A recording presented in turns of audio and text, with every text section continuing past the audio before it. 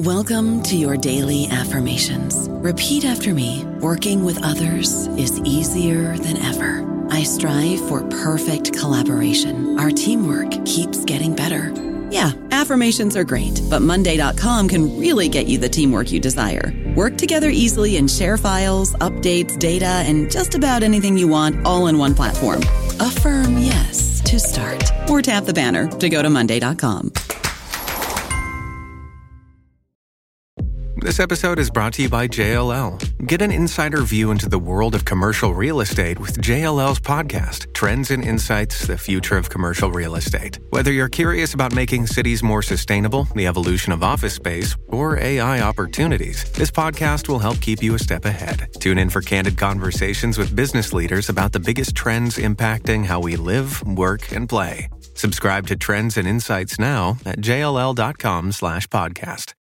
Hello, everybody. This is Marshall Poe. I'm the editor of the New Books Network, and I'd like to tell you that we have a new and improved website. It has two new features that we think you'll love. One of them is a vastly improved search engine, so that when you type in keywords, you'll get a bunch of episodes really quick. The other is the ability to create a listener account, and in that listener account, you can save episodes for later listening, so you can create a kind of listening list. We think these features are neat, and we think you'll enjoy them. Please visit the site today. Welcome to the New Books Network. Hello and welcome back to the Indian Religions podcast here on the New Books Network. I'm your host, Dr. Raj Balkaran, and today I have the pleasure of speaking with Dr. Nicole Karapanagiotis, who is Associate Professor at Rutgers University. We're talking about a fascinating brand new 2021 publication, Branding Bhakti, Krishna Consciousness and the Makeover of a Movement. Nicole, welcome to the podcast. Thanks so much for having me, Raj. This is great. I've listened to your podcast for a while, and I've learned so much, so I'm excited to get to share today as well. Fantastic.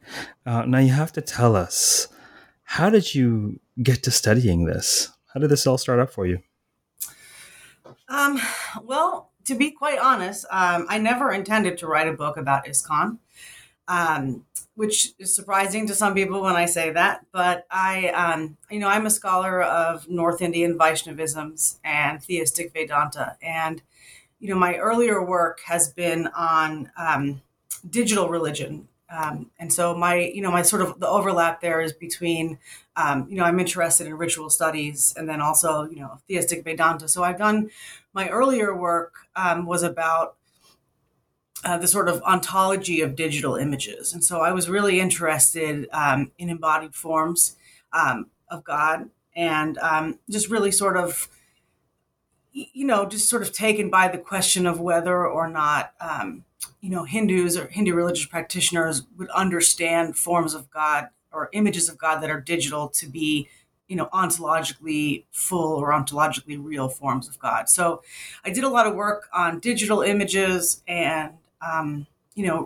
digital ritual. So I looked at how these embodied forms of God are sort of framed online. And so I was interested in questions of, how do you perform a puja on a computer, and how do you frame sacred space on the computer? Are you able to? Can you hear me, Raj? Yeah, I can hear you clearly. All right. Okay. So I've looked at questions of how do you frame ritual and sacred space, and that sort of thing. So as I was doing my earlier work on digital images, I noticed that a lot of digital images of Krishna were actually posted by ISKCON groups, ISKCON devotees, ISKCON temples, whether that was on Facebook or whether that was on just different temple websites. And so this made a degree of sense to me, because I thought that, by and large, Hindus believe these digital images of gods and goddesses online are full forms of God. And so I thought, well, ISKCON devotees are interested in sharing their tradition. Why not share their tradition by means of Krishna's images? So I started there. But what kind of led me to this project in particular was the fact that I started to notice that there were a lot of ISKCON websites on which images of Krishna were sort of conspicuously absent. And so as I started to sort of dig into images of Krishna, posted by ISKCON devotees, I noticed that a lot of websites had no images of Krishna whatsoever. And I thought this was curious at first and became even more curious to me the more I dug around. So I would find images of people doing yoga or people meditating, images of, mountainscapes or beach sides, etc. So I was sort of struck by this disconnect. So I started, to kind of look around even more. One day I got a cold, and this is sort of how the project really got started. I hadn't, I had been sick for quite a while, and I hadn't really been able to work. So I thought, okay, well, one thing I can do is sit on the couch and look at images online. I can manage to do that. So I stumbled upon a number of videos by Hridayananda Das Goswami about Krishna West.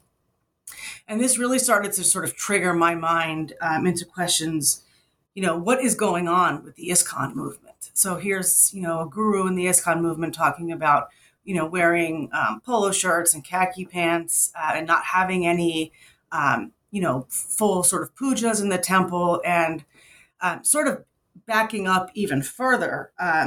As an undergraduate, I went to the University of Florida. That's where I got my bachelor's degrees. And I don't know if you know this, but the ISKCON movement is huge at the University of Florida. So the Hare Krishnas are a big staple on campus. They have this massive operation called Krishna Lunch, and every day they serve food to students. And when I was in college, this will probably date me a little bit, but it was like $2 or $3, and you could get a plate of just delicious vegetarian food. It was right in the Plaza of the Americas, which was this beautiful lawn right in front of the library.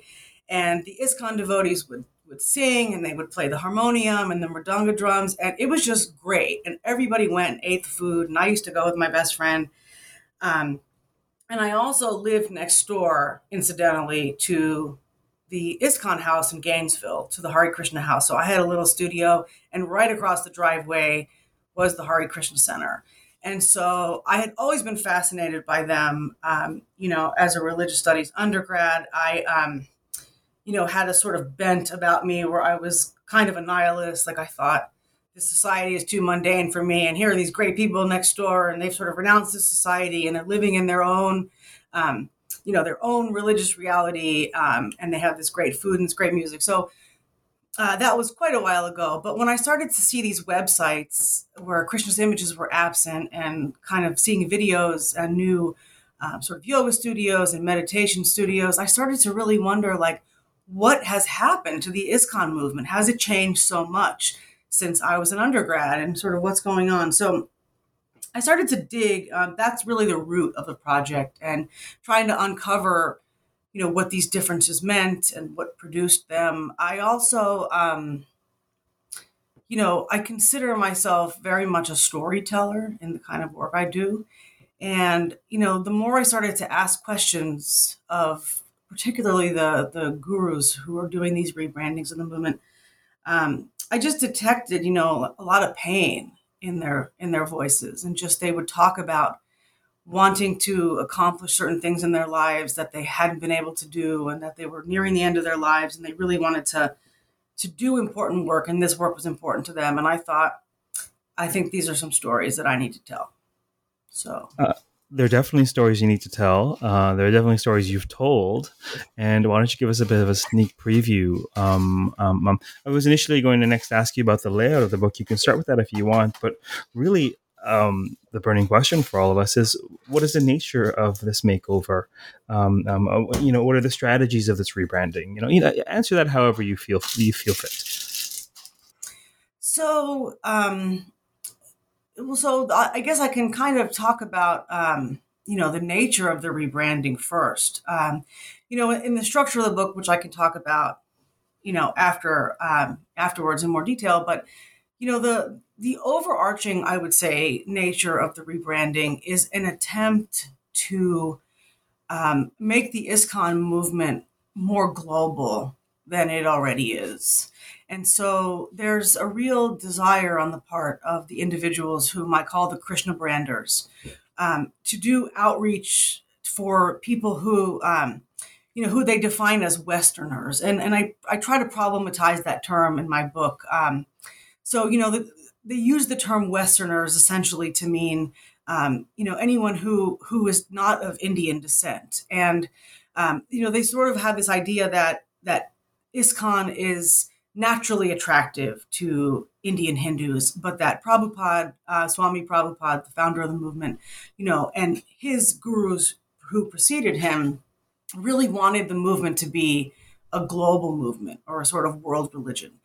And so they, those individuals in the book, whom I call the Krishna branders, are really trying to aim to make the movement more global, to attract a wider audience of people. So they're rebranding the movement in different ways, but trying to sort of make ISKCON a more sort of, well, this is a sort of tricky part here. Are they trying to make ISKCON a more meditation-based movement or a more sort of yoga-based movement? Or are they trying to make ISKCON, seem to be a more meditation-based or more yoga-based movement, right? So part of what it means, to rebrand something or to brand something is, branding is about storytelling, right? And it's about meaning making. And so, branding is really about not really about who we are, but who do we want others to think we are, right? That's the sort of definition, I would say, one of them of sort of branding. So I think that the overarching project is to try to draw people to the ISKCON movement by rebranding it as meditation or by rebranding it as yoga. So to sort of draw in a wider audience of people. Could you say a bit about the agency of this rebranding? Is this sort of a movement that folks are swept up in, that's an instinctive response? Is it sort of based on some kind of conscious committee work with the upper echelons of ISKCON? Is this a grassroots response? What is the agency of this rebranding? That's a good question. So I would say it's in pockets of the ISKCON movement. So it's being led. So in my book, I talk about the stories of three gurus in particular, all of whom were initial devotees of Swami Prabhupada himself, and are also members of of ISKCON's GBC, which is the sort of governing body of the movement. So I would say that it's not entirely a grassroots kind of movement, but it is also something that is at the upper levels of the movement's management. But that being said, these gurus that I profile in this book are very popular ISKCON gurus who happen to have a lot of disciples around the world. So this is a movement, this is something that is being done in India. It's something that's being done in the United States. It's being done, in New Zealand, in Australia. So they've inspired a number of devotees to work on their behalf to produce this movement. So I would say it's both. I think one of the interesting things about the ISKCON movement that I've learned, it is, in my view, a very, evangelizing form of Hinduism. And, whether or not ISKCON is Hinduism is itself, a sort of contested question. But it is a very, evangelical movement. And so, the founders of the movement inspired their disciples to spread the movement on their behalf. And so there's a lot of leeway that devotees get in order to accomplish this. And so in some ways it is grassroots.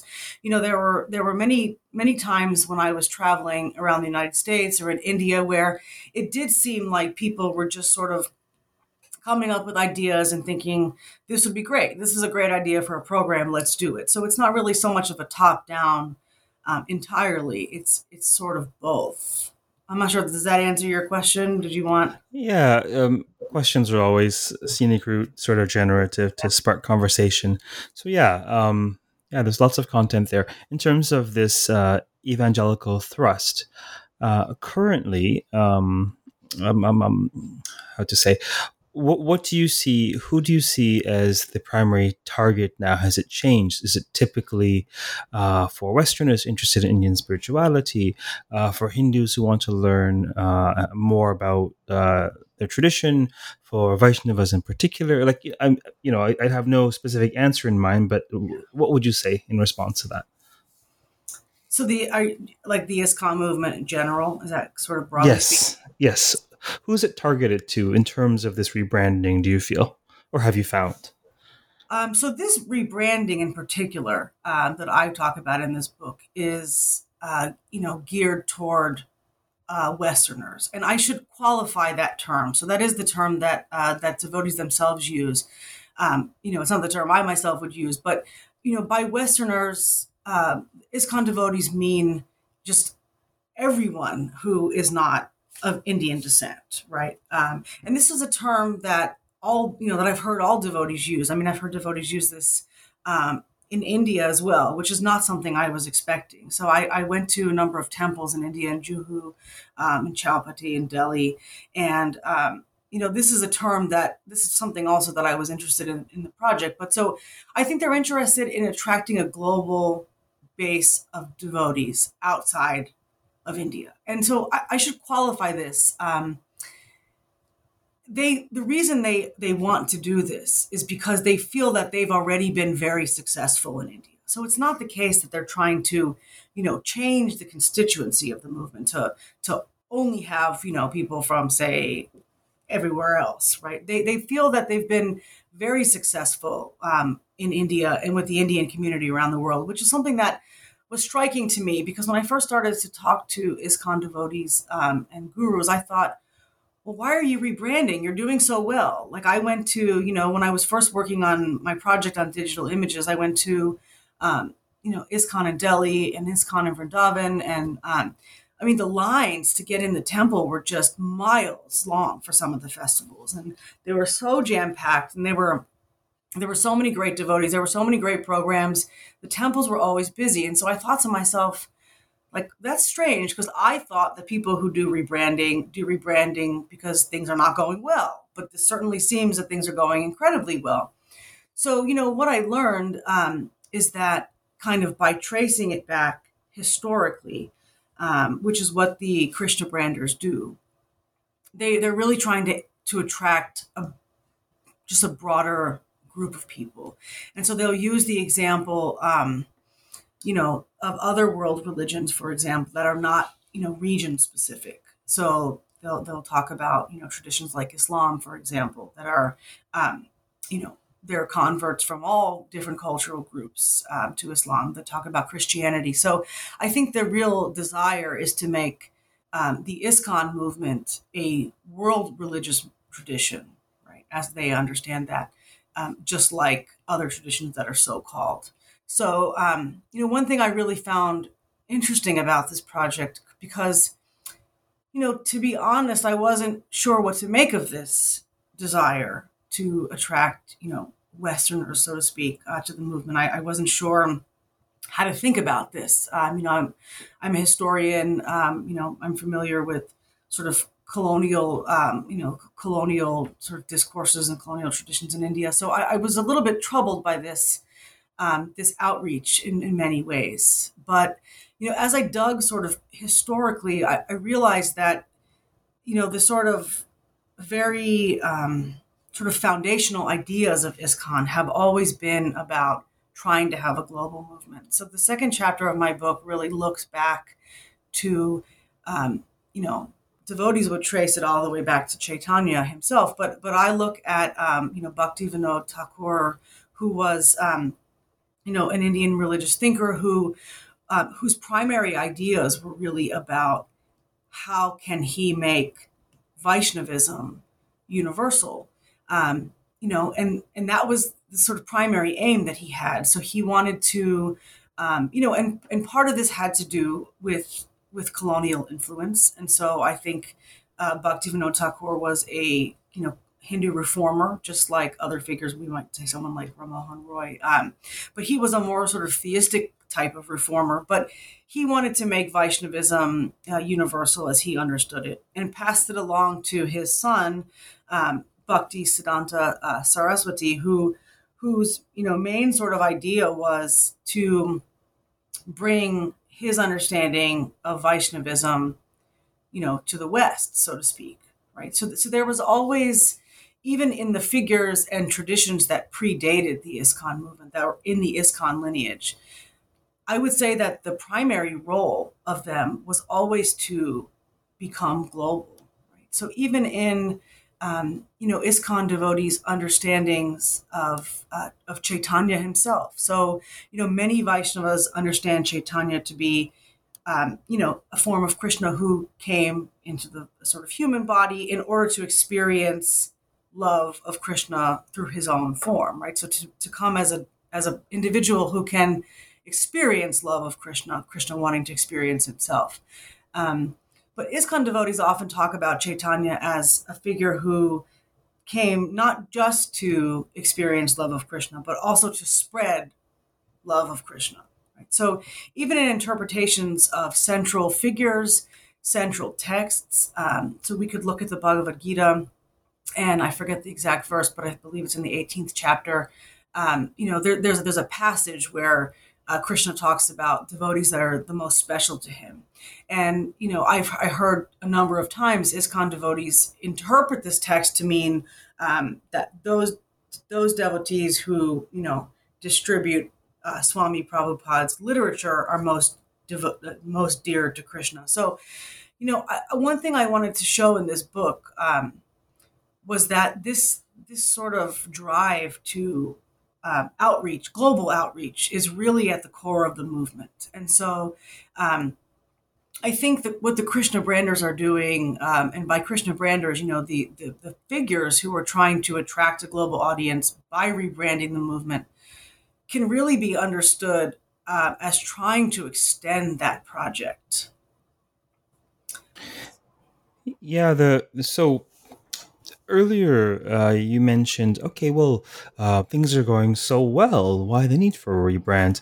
And it seems to be the case. Then the metric for success is how robust ISKCON is among a quote unquote Western audience. And it seems, would you say that's accurate? I think in a number of ISKCON circles that's accurate. And so I should sort of, I think the sort of elephant in the room is this, well, what is a Westerner, right? What does that even mean? And so I think, by the term Westerner, I have heard, the Krishna branders refer to people in Japan, for example, or in China, or in Australia, or, wherever it might be, not just in terms of Europe, or not just in terms of the United States. But I think the history of this term really does go back to these sort of colonial roots, where Westerner was initially understood as groups of people who seem more sort of ethnically, racially, culturally like the British. But that's not the way the term is used now. So if we kind of qualify it and say that what devotees mean by Westerner is really just global, which I do believe is their use of the term, then yes, I think that the goal of the movement is to try to attract a global audience. So this is not to say that there aren't, disagreements about this within the movement. I'm certainly not trying to paint a picture that ISKCON is a monolith, or that there's only one, kind of view on this. But I would say that a very large goal of a very large number of ISKCON devotees is to try to attract a global audience, which is, what's kind of at the root of these rebranding, places and websites that I talk about. This is not to say that all ISKCON devotees have this view. Certainly not the case. There's many who think we're doing just fine. We're doing great. And so, but I do think that, that there is a concern, I think, to maintain, Swami Prabhupada's initial vision, but also I think there's some concern that if they don't keep this up and try to do sort of global outreach, that the movement might, kind of dwindle in terms of, its relevance. So it's a sort of existential soul searching, I think, is the kind of moment I've captured or I've tried to capture. I don't know about you, but I'm very busy and I don't have a lot of time to cook. That's why I subscribe to Factor. Eating better is easy with Factor's delicious, ready-to-eat meals. Every fresh, never frozen meal is chef-crafted, dietitian approved, and ready to go in just 2 minutes. You'll have over 35 different options to choose from every week, including Calorie Smart, Protein Plus, and Keto. These are 2-minute meals. Factor meals are ready to eat and heat, so there's no prepping, cooking, or cleanup needed. They're flexible for your schedule. Get as much or as little as you need by choosing your meals every week. Factor is the perfect solution if you're looking for fast, premium options with no cooking required. Sign up and save. We've done the math, and this is important. Factor is less expensive than takeout, and every meal is dietitian approved to be nutritious and delicious. Head to factormeals.com/NBN50 and use code NBN50 to get 50% off. That's code NBN50 at factormeals.com/NBN50 to get 50% off. Yeah, it seems that in many ways, various religious traditions are grappling with this ever-shifting world in different ways, ISKCON being no exception. Of course, it's a unique tradition that is addressing the pressures of modernity and globalization in very unique ways. Why don't you tell us about the chapter-to-chapter structure of the book? So I start off, the introduction just sort of talks about, kind of raises the questions that I liked that I'm looking at in the book. And the main overarching question of the book is, how do religious groups rebrand themselves in order to attract a more diverse, range of participants? And so how do religious groups recast their messages, to the sort of tastes and interests and existential, preferences of different groups of people, wider groups of people? So that's kind of the bigger issue that I'm looking at. And this is a very common position across religious groups. So you can look at a number of religious figures, not very related to ISKCON. So somebody, like Joel Osteen, for example, who in many ways can be understood as a religious figure who has rebranded in Christianity, to reach out to audiences who are interested in, rebuilding themselves after hardship or after struggle, or kind of retaining hope in the midst of difficult circumstances. And so we see this, with Buddhist mindfulness. There's a number of groups that are sort of rebranding Buddhist traditions as sort of mindful movements in order to capture the interests and tastes and preferences of a wide group of people. So it's not the ISKCON movement alone that's doing this. It's a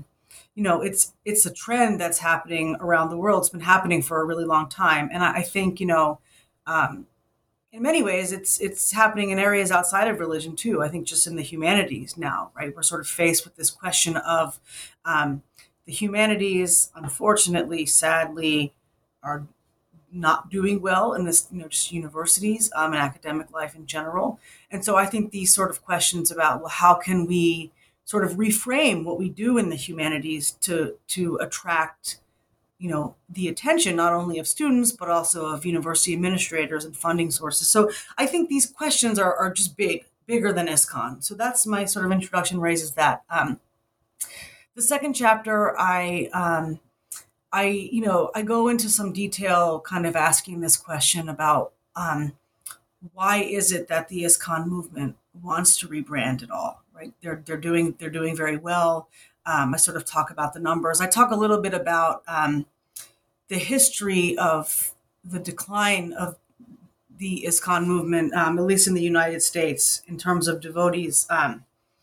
So there were a number of, and I don't want to spend too much time on this because I think too much has been written about these lawsuits in some sense. But there were a number of lawsuits that the ISKCON movement faced, that were settled in the 80s and 90s. And the movement just lost a lot of money. And they also, there was, with the anti-cult movement scares, around the same time, they lost some bit of, clout, I think, in the public eye. And so there were a number of sort of events that happened in the United States that sort of caused the ISKCON movement to decline financially and in terms of perceived legitimacy, right? And so I talk about those as sort of setting the sort of sociological stage for wanting, to do this rebranding. But the second chapter, looks back at the history, trying to contextualize the Krishna branders, who are the individuals who are rebranding the movement in order to attract a more global audience. And so I look at figures like Bhakti Vinod Thakur, I look at figures like Bhakti Siddhanta Saraswati, and I also look at textual verses that the Krishna branders themselves raised as the sort of central component of their mission. So, there's this particular verse that I talk about at length that devotees cite, from the Pajavali of Rupa Goswami. They talk about, wanting to be the servant of the servant of the servant of Krishna. And so wanting, being a part of ISKCON is not just worshiping Krishna and, relishing that devotion, but also sharing that with others as a sort of primary sort of mission. So I talk about how that particular, drive to serve the gurus and their mission, I trace that from the original figures to Prabhupada himself, Swami Prabhupada, and then kind of trace that to when he came to the United States in 1965 and how he passed that on to his own disciples. So, one thing I try to do in that chapter is connect the history of ISKCON in the United States with its sort of foundational roots in India. I think often in scholarship on ISKCON, there's people talk about one or the other, right? So there's great scholarship on the ISKCON movement, after Swami Prabhupada left India to spread the movement around the world. So there's great work on, ISKCON in the UK, and there's great work in ISKCON, in Ghana and in the United States. And then there's great work on it, sort of foundational movements and figures who predated the sort of formal ISKCON movement in India. But there's not a lot of work that kind of connects the two. And in my mind, they're intrinsically tied. I don't think that you can really understand, diaspora ISKCON, if I could call it that, if you don't look at the, Indian historical context of the ISKCON movement. So I try to do that in the second chapter. The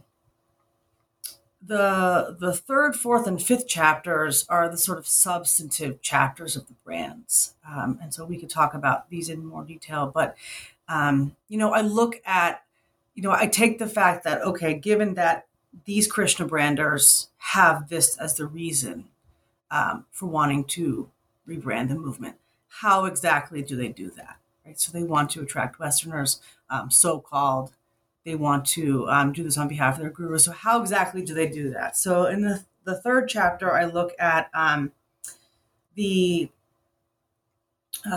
sort of brands and the apparatus, I could say, of Devamrita Swami, who is an ISKCON guru who is based in New Zealand and travels around New Zealand, Australia, but also around the United States and Canada. Actually, I think he has, or I think it's since closed, but there was a lounge that he opened up in Toronto, where you are. So he came up with an idea for rebranding of ISKCON that his position was essentially that the ISKCON movement cannot attract Westerners, as he would call them, or just a global audience, I prefer to say, if it is presented to them in temples. And this was a controversial position. Like I was uncomfortable with this, talking to these gurus, and I pressed them a lot. Like this is something that was uncomfortable for me. Like, what do you mean? Like this, how is this not a just extension of the colonial project, and And they were great. I mean, they, as just interlocutors, the ISKCON gurus were really, I was quite bashful to ask these questions at first because I thought, if I say that, they're going to kick me off this project. Like, they're going to tell me, look, stop researching us. I'm not answering your questions anymore. But I really pressed them hard. I thought, well, what do you mean you're going to present this movement to people outside of the temple? So, but, Deva Amrita Swami came up with this idea, which he calls a bridge program, which essentially means that, you present ISKCON in what he calls lounges and lofts. So he builds, in New Zealand and Australia. There's one in Fishtown in Philadelphia, near where I live, in Toronto. These centers that are meditation studios and yoga studios. And you walk in and it looks nothing like an ISKCON temple. There's a couch, there's some yoga mats. They have programs on sustainability and on cooking and yoga and mindfulness. And you wouldn't know it was an ISKCON center if you didn't know it was an ISKCON center.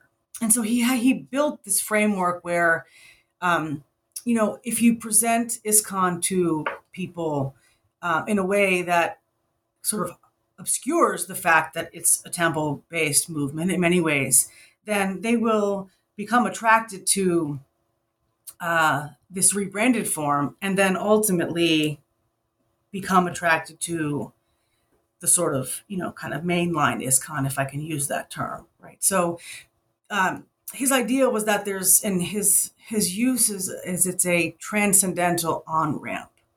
So that, you have to take a transcendental on-ramp. Those are not my words, those are his words. But, and the ramp is the lounge or the loft program, so the yoga, the meditation. And then that ramp leads you to ultimately the destination, which is the ISKCON temple. I'll kind of move through this quickly. I'm sure you have some sort of questions for me here. So that's kind of the framework that he developed. The second chapter, I look at the brands of Radhanath Swami, who is a world-renowned ISKCON guru, who is rebranding the ISKCON movement as yoga. So he does a number of, kind of theological interpretive moves to place surrender and devotion to Krishna as the primary goal of Patanjali's Yoga Sutras. And so he gives a lot of sort of lectures and sermons about how devotion to Krishna is the main goal of the Yoga Sutras, and then has built a number of really successful yoga studios in Manhattan, which is a pretty high-end yoga market from what I understand. And they're real yoga class. I mean, I'm not really into yoga, but I went to a few of the classes just as part of the ethnography for my book, and they're hard. There's a lot of people. They're doing yoga. They're doing inversions and headstands and all of it, and sort of builds this yoga brand as a way to draw people in to the ISKCON movement. So it uses the same sort of framework as the bridge model. And then the last chapter looks at a different approach to attracting a global audience. So this is the new sort of startup, if we can call it, a new ISKCON startup called Krishna West. And this is a movement or sub-movement, I should say, started by Hridayananda Das Goswami. And he basically makes the argument that you can't just make a sort of bridge to the ISKCON movement. So you can't present people with yoga and meditation studios and then expect them to then make a turn and join the ISKCON movement, that's rooted in temples. So he says, you should just create a new sub-movement of ISKCON. So not a new ISKCON movement. I feel like I need to be very clear about that. He's not trying to make a different movement, but a movement within ISKCON that basically, is what he would call the core of the tradition. Conceptions of the core, shifting goalposts, and we don't really talk about it like that in religious studies, but his understanding of the core of the movement is that it's just the teachings and the food and the chanting, and everything else can be scrapped. So, he's starting up centers where people chant the mantras of ISKCON. They read the text of ISKCON. They offer food to Krishna, but they do so in spaces that don't look like temples. They do so, wearing not dhotis and not saris, but wearing, khaki pants and polo shirts and I don't know, other sort of forms of dress that might be appealing to them. Guitars are used. People serve food like pizza. So it's really just about, I think even within ISKCON, there's this internal debate about whether the best way to draw people in is to present them with something that's a rebranded form and use that to sort of draw them into the temples, or whether the temples just need to sort of be re-envisioned. So there's a lot of questions here, a lot of questions here. What is the ISKCON movement if it's outside of temples? And what does this mean for, worship of Krishna in embodied forms? And how innovative is too innovative? And how are devotees going to receive these? And all these sorts of questions I take up in the conclusion. Yeah, there's there's so much data there. That's fascinating on a number of levels. All of these rebranders, as you call them, are they all swamis within the ISKCON movement? Yes. And do you know if they have conversations with each other about their very different visions of the future of ISKCON? My sense is that they do. I think that, I think they share more than they sort of disagree on. So I think they all, share ideas about kind of doing outreach. I think that the biggest sort of rift would be, I would say, between the sort of Krishna West approach and the approach of the other gurus. So, I think that, but even then, I know that they are all friends as far as I was able to tell, and they do, respect each other, and also sort of more traditional approaches too. So this is not, a lot of people would kind of see this and think that, there's a sort of tension in the ISKCON movement, and I don't think they see it that way. I think that there are perhaps other members of the ISKCON community who might see it that way. So these figures have been controversial even within the movement, but at least amongst themselves, they see themselves to be sort of attracting different market segments, if you will, right? So this is a book about marketing, and I studied the sort of supply side of this. And they do understand there to be different market segments. And so they're sort of trying to attract specific groups of people within a larger ISKCON umbrella. And so, I think in that regard, they do share ideas and sort of share a vision about this. Would they think of what they're doing as branding consciously? Or is that a term that's being used for the sake of the discussion in the book? So that's a term that I use. That's the sort of theoretical lens that I'm using. I don't think they would look at it as branding. I think, well, I should take that back. I think that, so the first, the chapter 3 of the book, I talk about Dave Amritaswamy and his bridge program and his models. I think he would use the term branding, if not marketing. So he's very, he's just very smart. He went to Yale, and he's very well studied on sort of business models, and he talks very openly about this. And so he does. He has studied, marketing and branding, and he uses language of marketing and branding. So he talks about, how do you get someone from being a cold contact to a warm contact, right? That's the language of marketing right there. So how do you get somebody who knows nothing about the ISKCON movement? How do you get them to warm up to the movement and want to know more?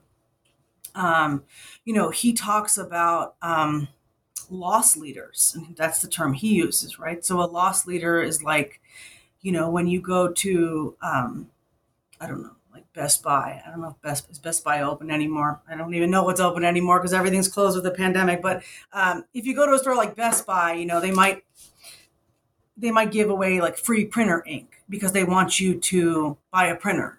And so he talks about these kind of examples as he talks about ISKCON. So he says,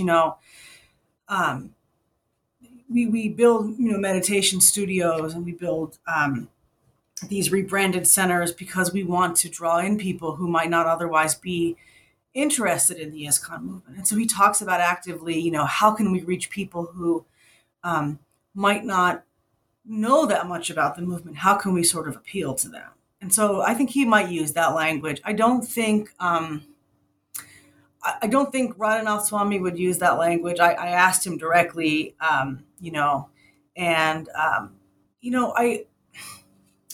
think part of the issue here too is, this question of, because I've been asked this question a lot, whether or not they use the term branding themselves. And I think there's some discomfort with the term branding, because I think it seems to imply to some people a sort of deception, right?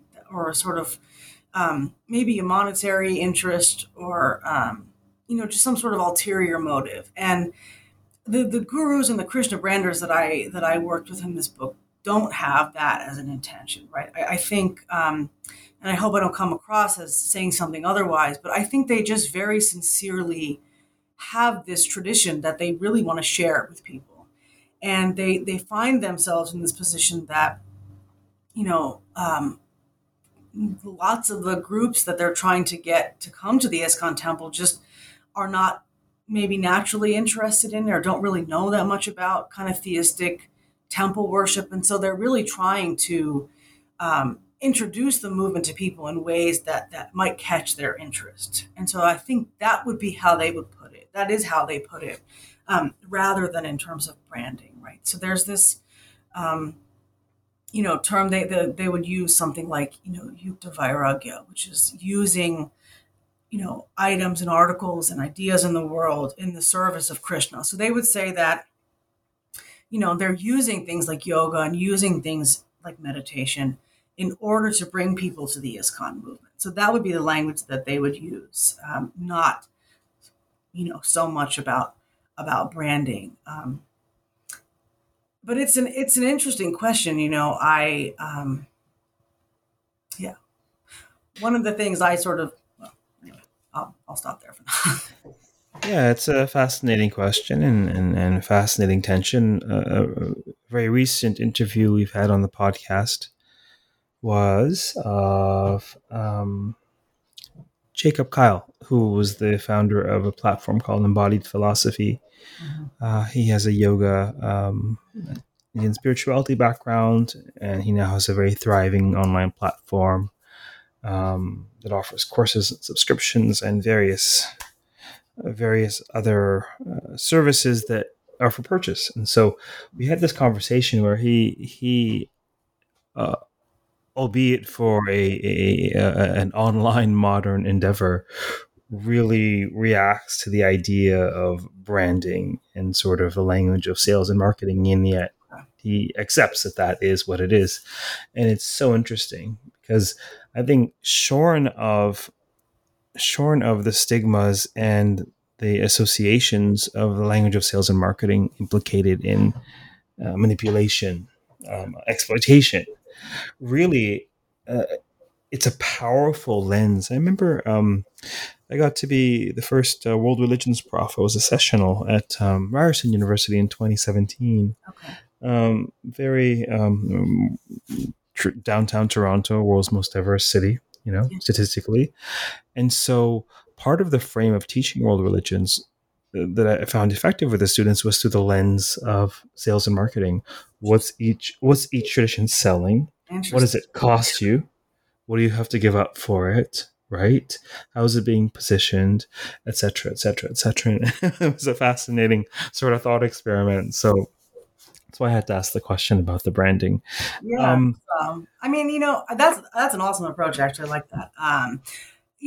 At the end of the day, I think religions are, sort of amorphous, rhetorical product. Here I am using the language of marketing again, but I mean, they're sort of rhetorical discourses, and they're shaped by people and by actors who are, acting with particular interests. This has always been the case, right, for various audiences and in different contexts. And so I don't know, for me at least, I think that religions as rhetorical discourses have always been marketed and branded, right? I don't think this is anything new.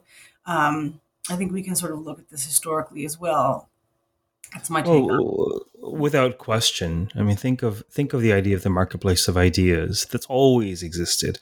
All religions are selling you something or selling you on something, whether it's your own potential, whether it's a vision of humanity, whether it's a means of salvation, whether it's some sort of template for conducting your life as a human being. They have something, or many somethings, that are being sold. Right. Yeah. And that doesn't necessarily mean they're being sold in an underhanded, exploitative manner. But nevertheless, there's something on sale from every world religion, without question. So conclusions. What does one take away from this fascinating research of yours? I think in some ways I think there's a number of questions to take away rather than necessarily a number of answers. I mean, I think, and questions, I mean questions for the ISKCON communities in general. I think really what's at stake in this work, is sort of what's to come of this. I think there's a number of existential questions that are important for the ISKCON movement. Part of one of the questions that I sort of take up in this book, that is not just my question, but questions that are being asked in the movement as well, kind of has to do with, what's the core of ISKCON? And, just to kind of say it, a lot of people hear this sort of traditions and the sort of groups, and not groups, but sort of new centers that I write about, and they think, well, isn't that deception, right? So this is a question that just comes up. Is the ISKCON movement trying to position itself as yoga and meditation in order to get new converts? Is it really yoga and meditation? And so I think, and this is a hard question, and I asked this question so many times, and it was one of those questions where I thought, surely they're going to kick me out at this point if I asked them. I mean, I remember I interviewed Radhanath Swami, who is this very famous guru. He's very humble, and I was so anxious, and I thought, I have to ask, is this, do you think this is deception? Or what might someone think if they thought it was deception? I was very nervous. And he was very adamant, as all the Krishna branders were, that no, it's not deception. We are offering, yoga, and we are offering meditation, and that these are just ways to sort of broaden our community. So I think the real question is, what is ISKCON? I think is really what's at stake here. So for people who are sort of, so Radhanath Swami brought up this idea of, simultaneous, difference and non-difference, that, we can be both yoga and meditation and temple ISKCON, and they can coexist together, and there can be multiple ISKCONs under one rubric. And that's the sort of society that Swami Prabhupada himself envisioned. On one end of the spectrum, there's sort of purists who might say that, the only real ISKCON, so to speak, would be ISKCON in the temples. ISKCON that's sort of based in these, puja and arati, and offering food and sort of Sunday feasts. And on the other end of the spectrum, are people who would be sort of more interested in these branding projects. And so the idea really is, can they coexist together? And what does that mean for the ISKCON identity? One of my main conclusions for this book that I really wanted readers to take home, is that the ISKCON landscape has radically changed. So scholarship on ISKCON is still really focused on ISKCON in the temples. Not just residential ISKCON, but even just sort of ISKCON devotees who have moved outside of the temples, who attend programs at the temples. But still, the temple is the focus of much of the scholarship on ISKCON. But the ISKCON landscape has changed a lot. The ISKCON landscape now includes meditation studios and yoga lounges and eco farms and vision boarding classes and karate classes and you name it, guitar classes, you name it, they're there. And so we can't really talk about the ISKCON movement in the same way. We need new maps. We need new schemas and frameworks for understanding the ISKCON movement. And one way I think that we need to do that, or the best way we can do that, in my view, is through the lens of marketing, to really understand why these new centers came about, who they're geared for, just to look at the diversity of the sort of ISKCON topography, so to speak. But I think the conclusions are that the landscape is radically different than it was. The ISKCON movement is not just, Rath Yatras on the streets anymore of, major cities. It's that. And it's also a number of other programs. And so devotees themselves need to reconcile, what is ISKCON?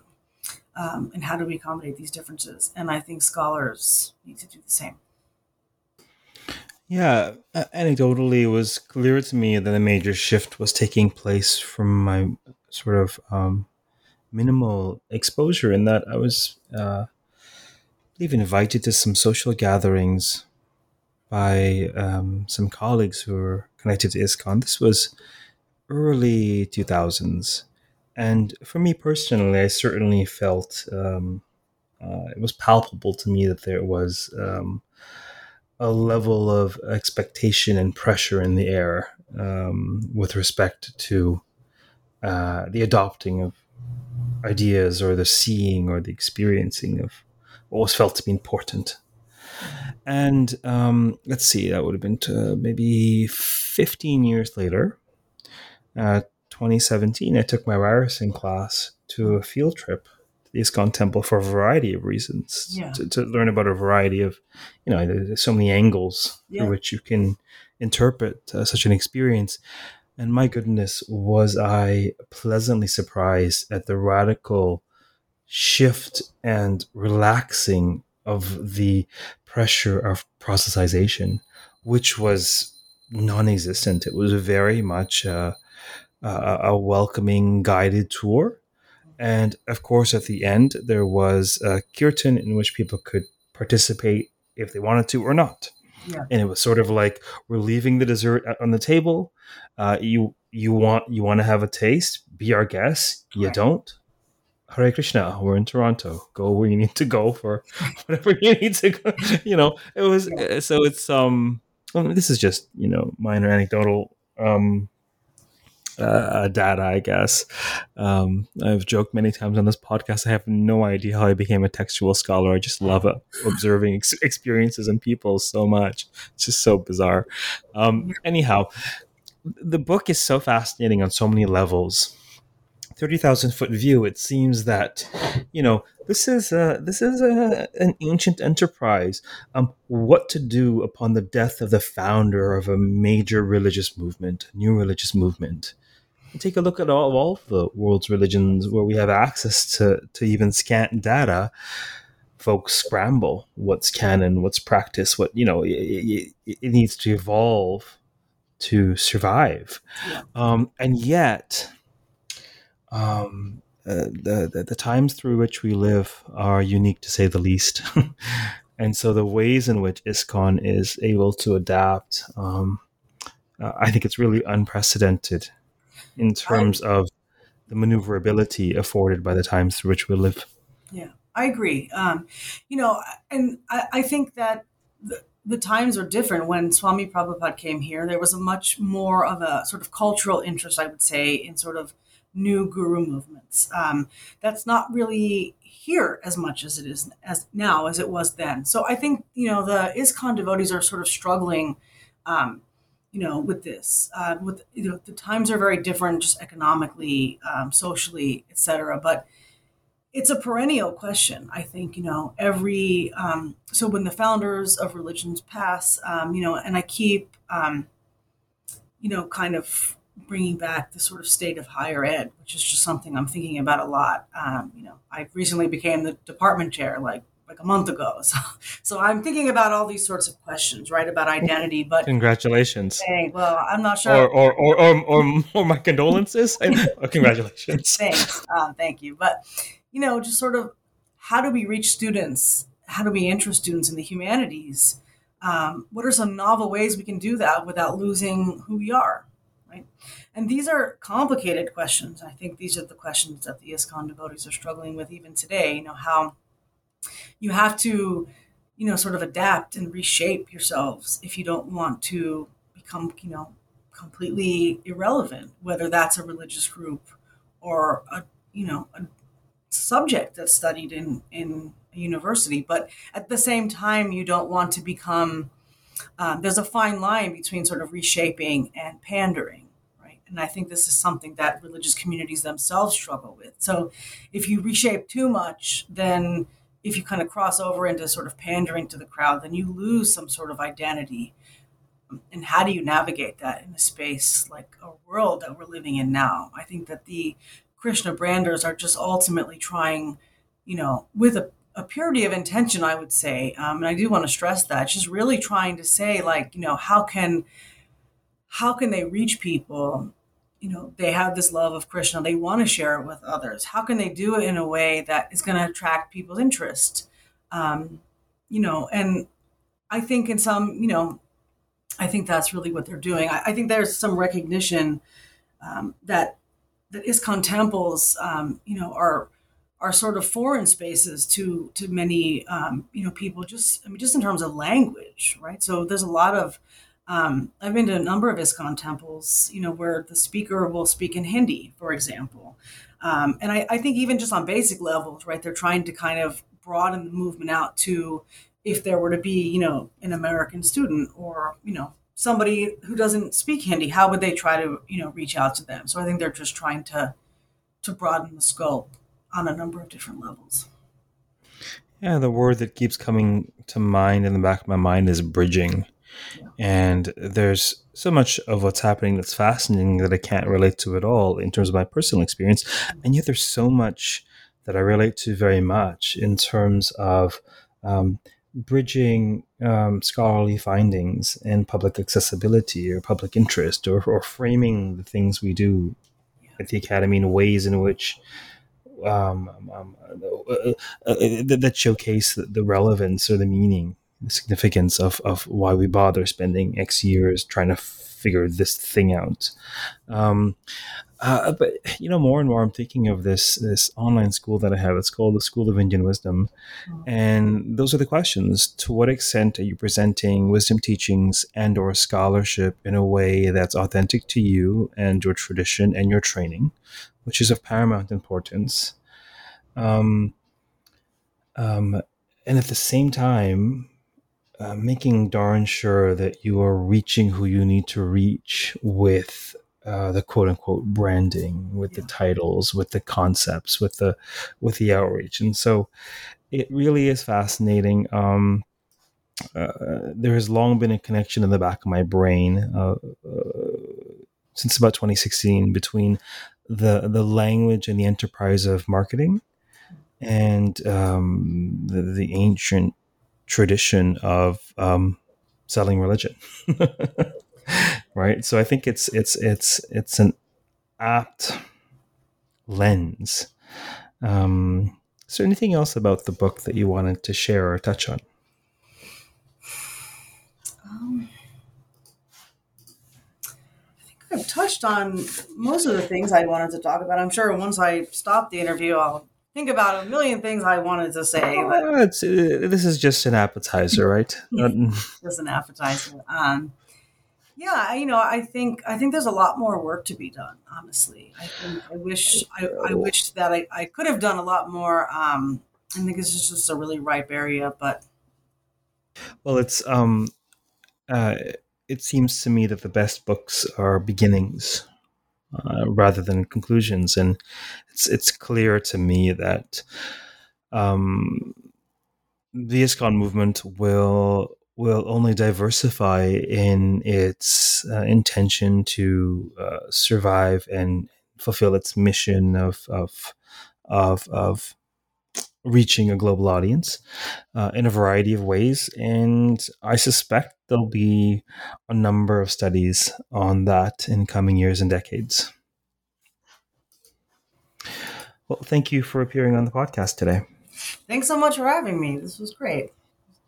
Fantastic. For those of you listening, we've been speaking with Dr. Nicole Karapanagiotis, who is Associate Professor at Rutgers University.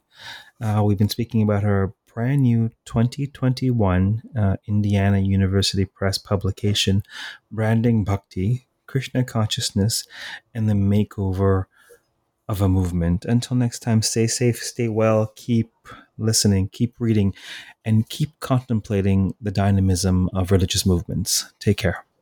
Thanks, Raj.